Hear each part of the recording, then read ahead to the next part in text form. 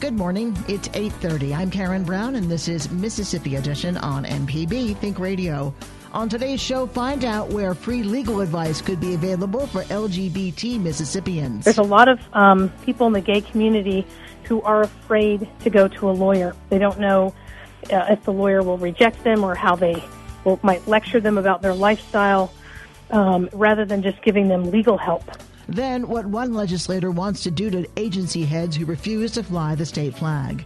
And we continue this week's education focus in a conversation with the Parents Campaign. That's all coming up, plus a Southern Remedy Health Minute with Dr. Rick DeShazo. This is Mississippi Edition on MPB Think Radio.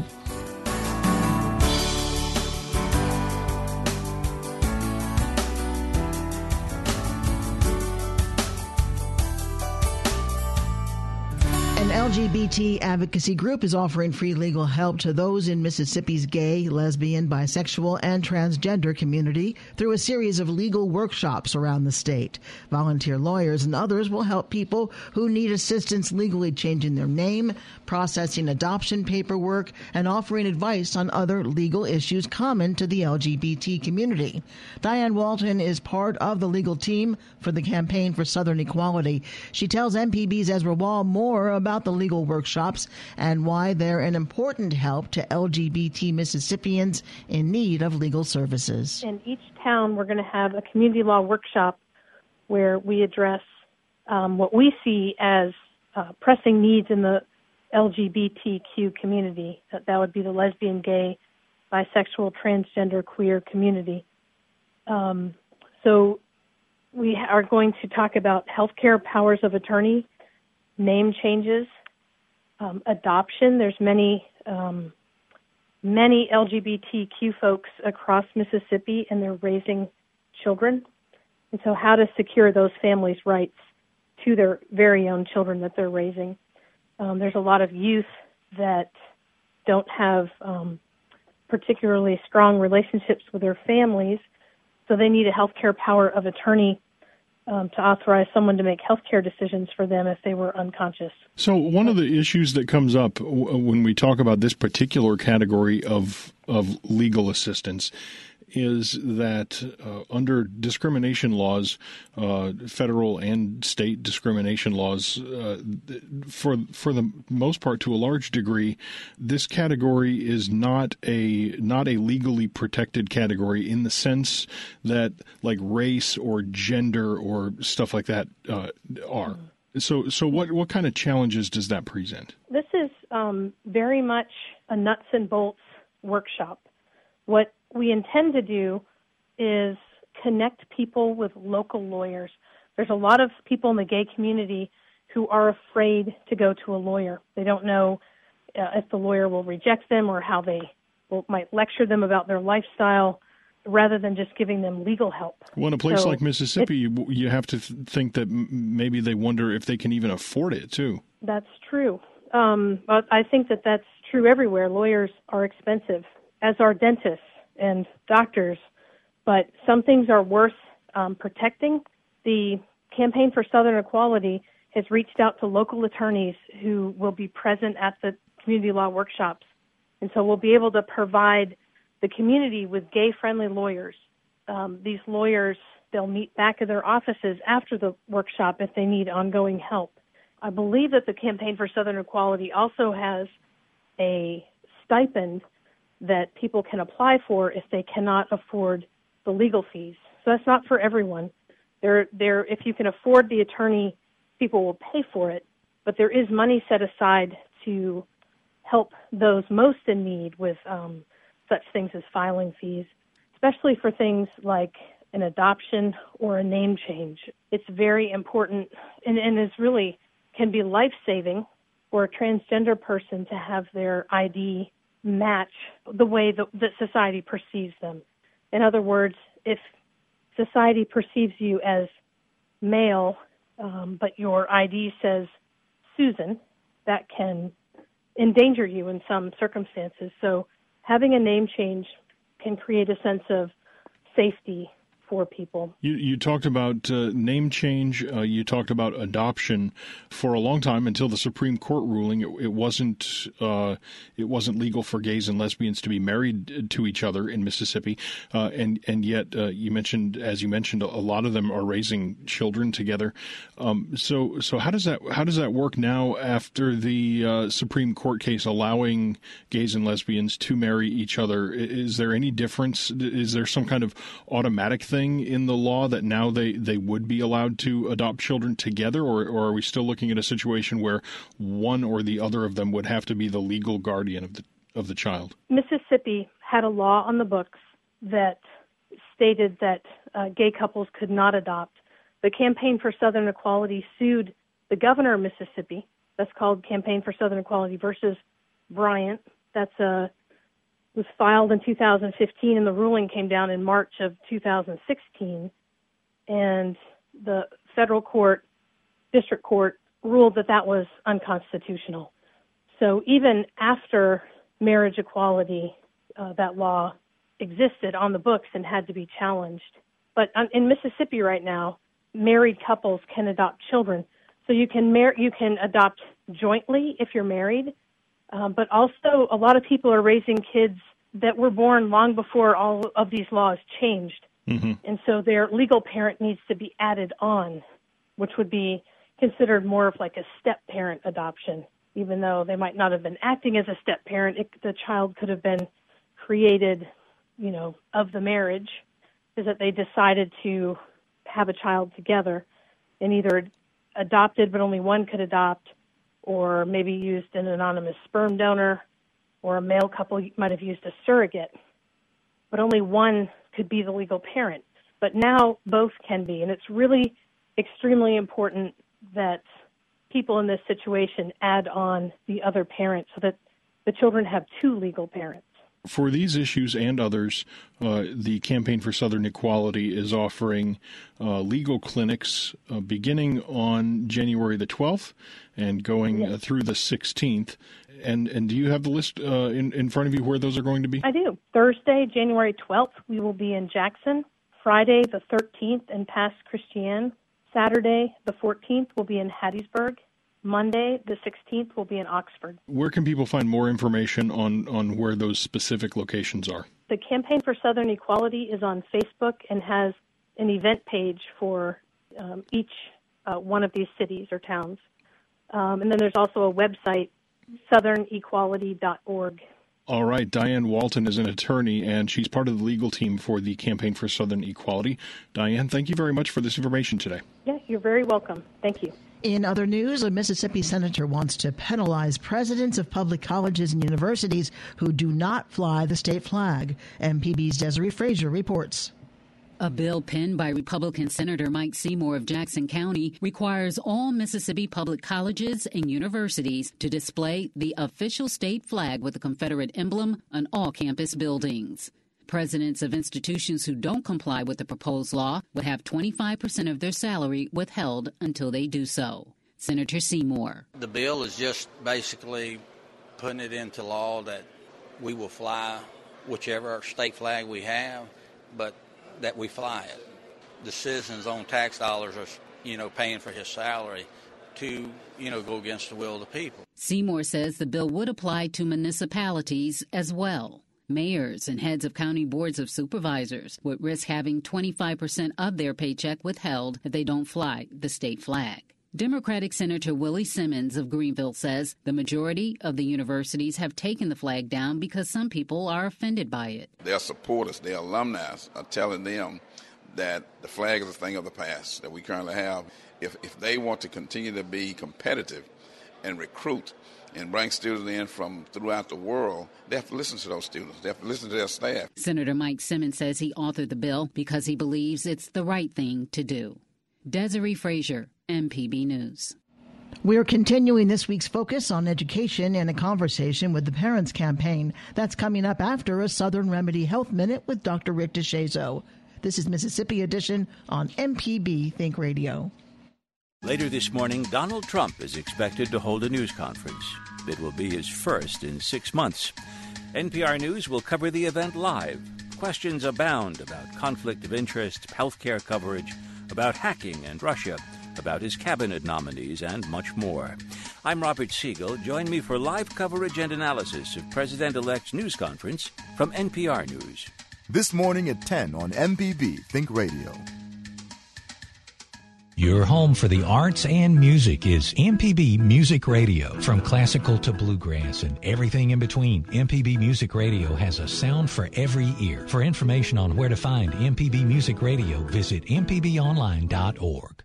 Hi, I'm Dr. Rick DeShazo, Professor of Medicine and Pediatrics at the University of Mississippi Medical Center, and this is a Southern Remedy Health Minute.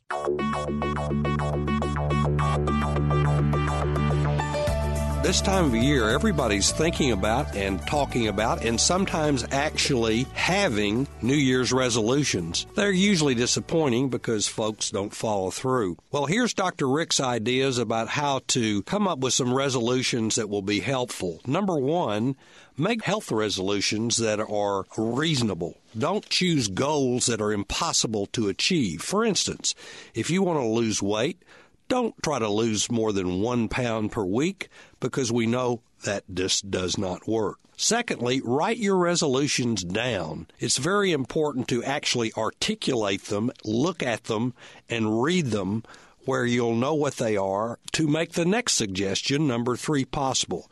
That is, tell someone that you have resolutions. That gives you an opportunity to have some coaching from a friend or a loved one and can be very helpful in making sure you follow through. And the final one is spend time with other folks who also have made resolutions to help them with their resolutions. People who keep resolutions are usually in the company of other people who are trying to do the same. For more health tips and medical information, listen for Southern Remedy each weekday at 11, where the doctors are always in. For MPB Think Radio, I'm Dr. Rick DeShazo. The Health Minute is underwritten by Blue Cross and Blue Shield of Mississippi. Information on how to make good health a family affair is available at bcbsms.com. Live healthy, live blue.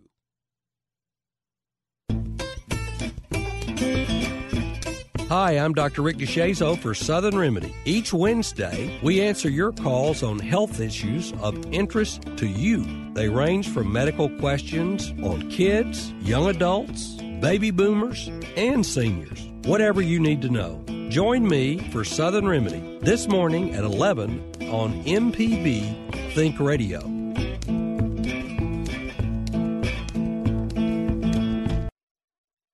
Your home for the arts and music is MPB Music Radio. From classical to bluegrass and everything in between, MPB Music Radio has a sound for every ear. For information on where to find MPB Music Radio, visit mpbonline.org. This is Mississippi Edition on MPB Think Radio. I'm Karen Brown. A report evaluating Mississippi's current public education funding model and recommending changes to it could be in the hands of legislators in a matter of days. But one education advocacy organization says there should have been more involvement from the public in the process. The report from the education nonprofit EdBuild is expected to recommend a completely student-focused funding formula in which the funding attached to a particular student would follow that student no matter what public school they end up attending. We'll talk about that with Nancy Loom of the Parents Campaign in a moment, but we start our conversation talking about the legislative session, student achievement, and what the Parents Campaign hopes to see from legislators this year. Well, we want to make sure that any legislation that is passed benefits children in public schools. We want to make sure that we don't move backwards, that we move forward. And so we inform interested people, parents, teachers, about legislation that affects their public school and how their legislators vote on those issues. Now, leaders have touted the rise in the graduation rate, the fall of the dropout rate as signs that Mississippi is moving in the right direction. Do you agree the state has taken positive steps forward? Absolutely. There's lots to celebrate, Karen. In fact, since 1992, Mississippi has been outpacing the nation and every other state in improvement on our national test scores. So that's 25 years. That's a long time that we've been outpacing everybody but Florida. Florida has done a really good job. But overall, the national average, we're beating that. We're beating most other states. The problem is it's a moving target. Other states see Mississippi coming, and they don't want to be passed by us in achievement. And so they are investing more and more in their students. And so we can't afford to back up. We've got to continue to invest well and, in fact, continue to improve that investment in our children so that Mississippi can meet our full potential. I want to talk about funding in just a minute, but first, what can educators do to continue some of the positive trends that we're seeing that you just spoke of? They're doing a great job of looking at the data, at looking at where students are, what skills students are strong in, where they are weak, and addressing those on a student-by-student basis. And so one of the things that the department has done, the Department of Education, is to help them improve literacy specifically by providing experts in literacy to help teachers look at those individual student needs and make sure that we're meeting what children need. When it comes to funding, we hear about MAEP, fully funding MAEP, legislators talking about not funding or it hasn't been funded. Give us a little history of MAEP and what problems you see in reexamining that formula. Well, there's no real problem in reexamining a formula. We've had the MAEP for 20 years. We've not funded it. We've only funded it twice in those 20 years. So for anyone to say that the formula doesn't work, of course, is very short-sighted. We don't know whether or not the formula works because we haven't funded it. It's a great formula. It moved Mississippi into the national spotlight as a leader in equity funding when we passed it. And we set a great example for how a funding model should be built when MAEP was put into place all those years ago. Our concern with the current look at the MAEP formula is that it does not appear to be a very serious process. It is being rushed. It is being done in secret. The folks at EdBuild, which is the consulting firm hired to make the recommendations, have told me that they are only speaking with people who have been approved by the leadership for them to talk to. So it's not a public process. And that's of great concern to parents and educators. We can't afford to move backward in the investment that we make in our children. And our fear is that the real goal here is to lower what state law requires the legislature to put into our public schools in terms of funding. The people of EdBuild actually told you that they're only talking to those approved? They did. I requested a meeting and was told that I would have to schedule that through the leadership, that EdBuild was not speaking with anybody that the leadership did not approve. Did you schedule that? No. I requested it, but I've not heard back from the leadership. So you have had no input. You haven't been able to talk to EdBuild? We participated in the one hearing that was held at the Capitol with just a few days' notice early on in the process. But beyond that, no. We have submitted written comments, which we were able to do by email. But as far as being able to meet face-to-face with them, ask them questions, and provide them our input in person beyond the public hearing, no. Do you have any response or reaction to the fact that EdBuild has not provided that report yet? They said first it would be early December, and here we are in mid-January. It's disappointing because what we need is a very, very public process by which the public can see what the recommendations are. We need to be able to run those numbers. The Department of Education needs to be able to run those numbers to determine what the true impact is on students with a variety of needs, on a variety of school districts. You know, the difference between what the impact would be in Oxford versus DeSoto County versus the coast versus the Delta. That's the process that was undertaken when the MAEP was written.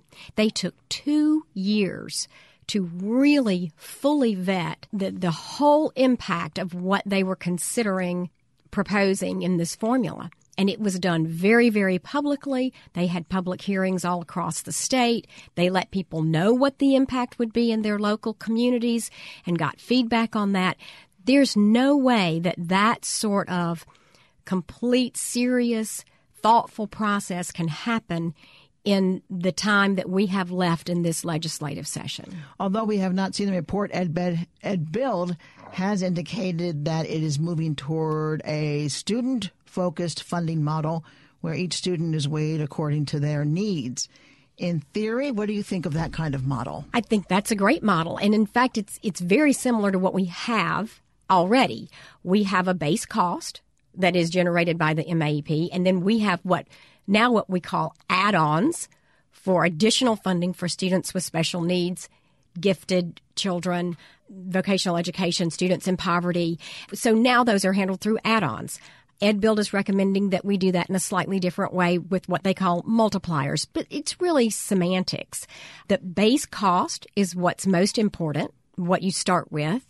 So we'll see what kind of formula they have to generate that base cost and how it will compare with what the law requires now in terms of level of funding for our students, and how it also compares with what our neighboring states are doing and what is the national average per pupil expenditure. The MAEP is a very good formula, and it is a very, very reasonable ask.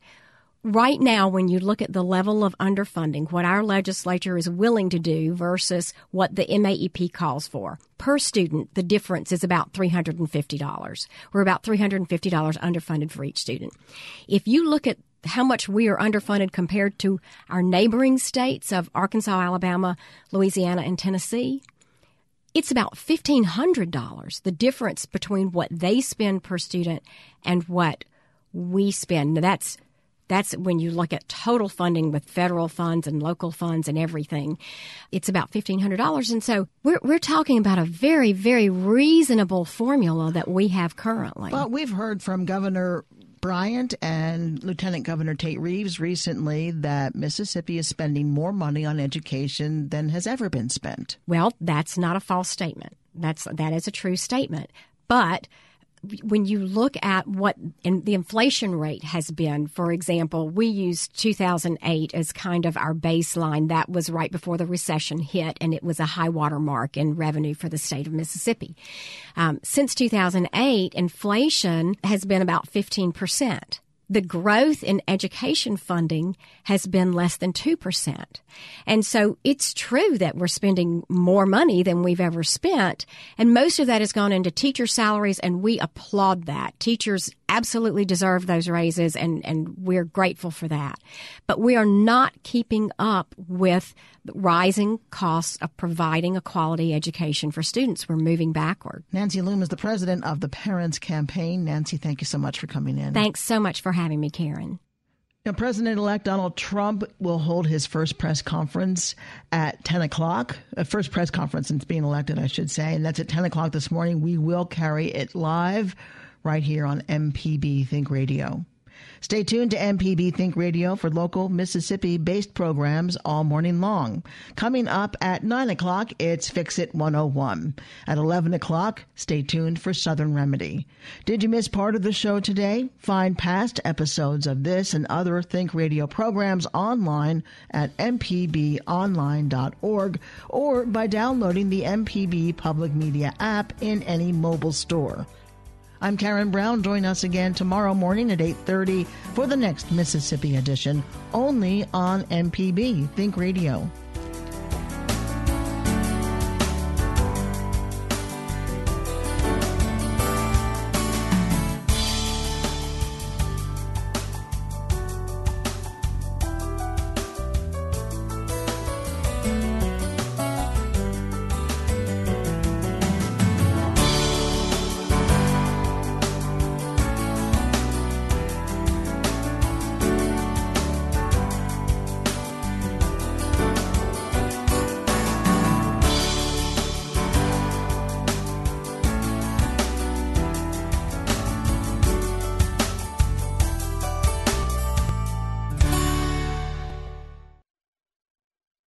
Later this morning, Donald Trump is expected to hold a news conference.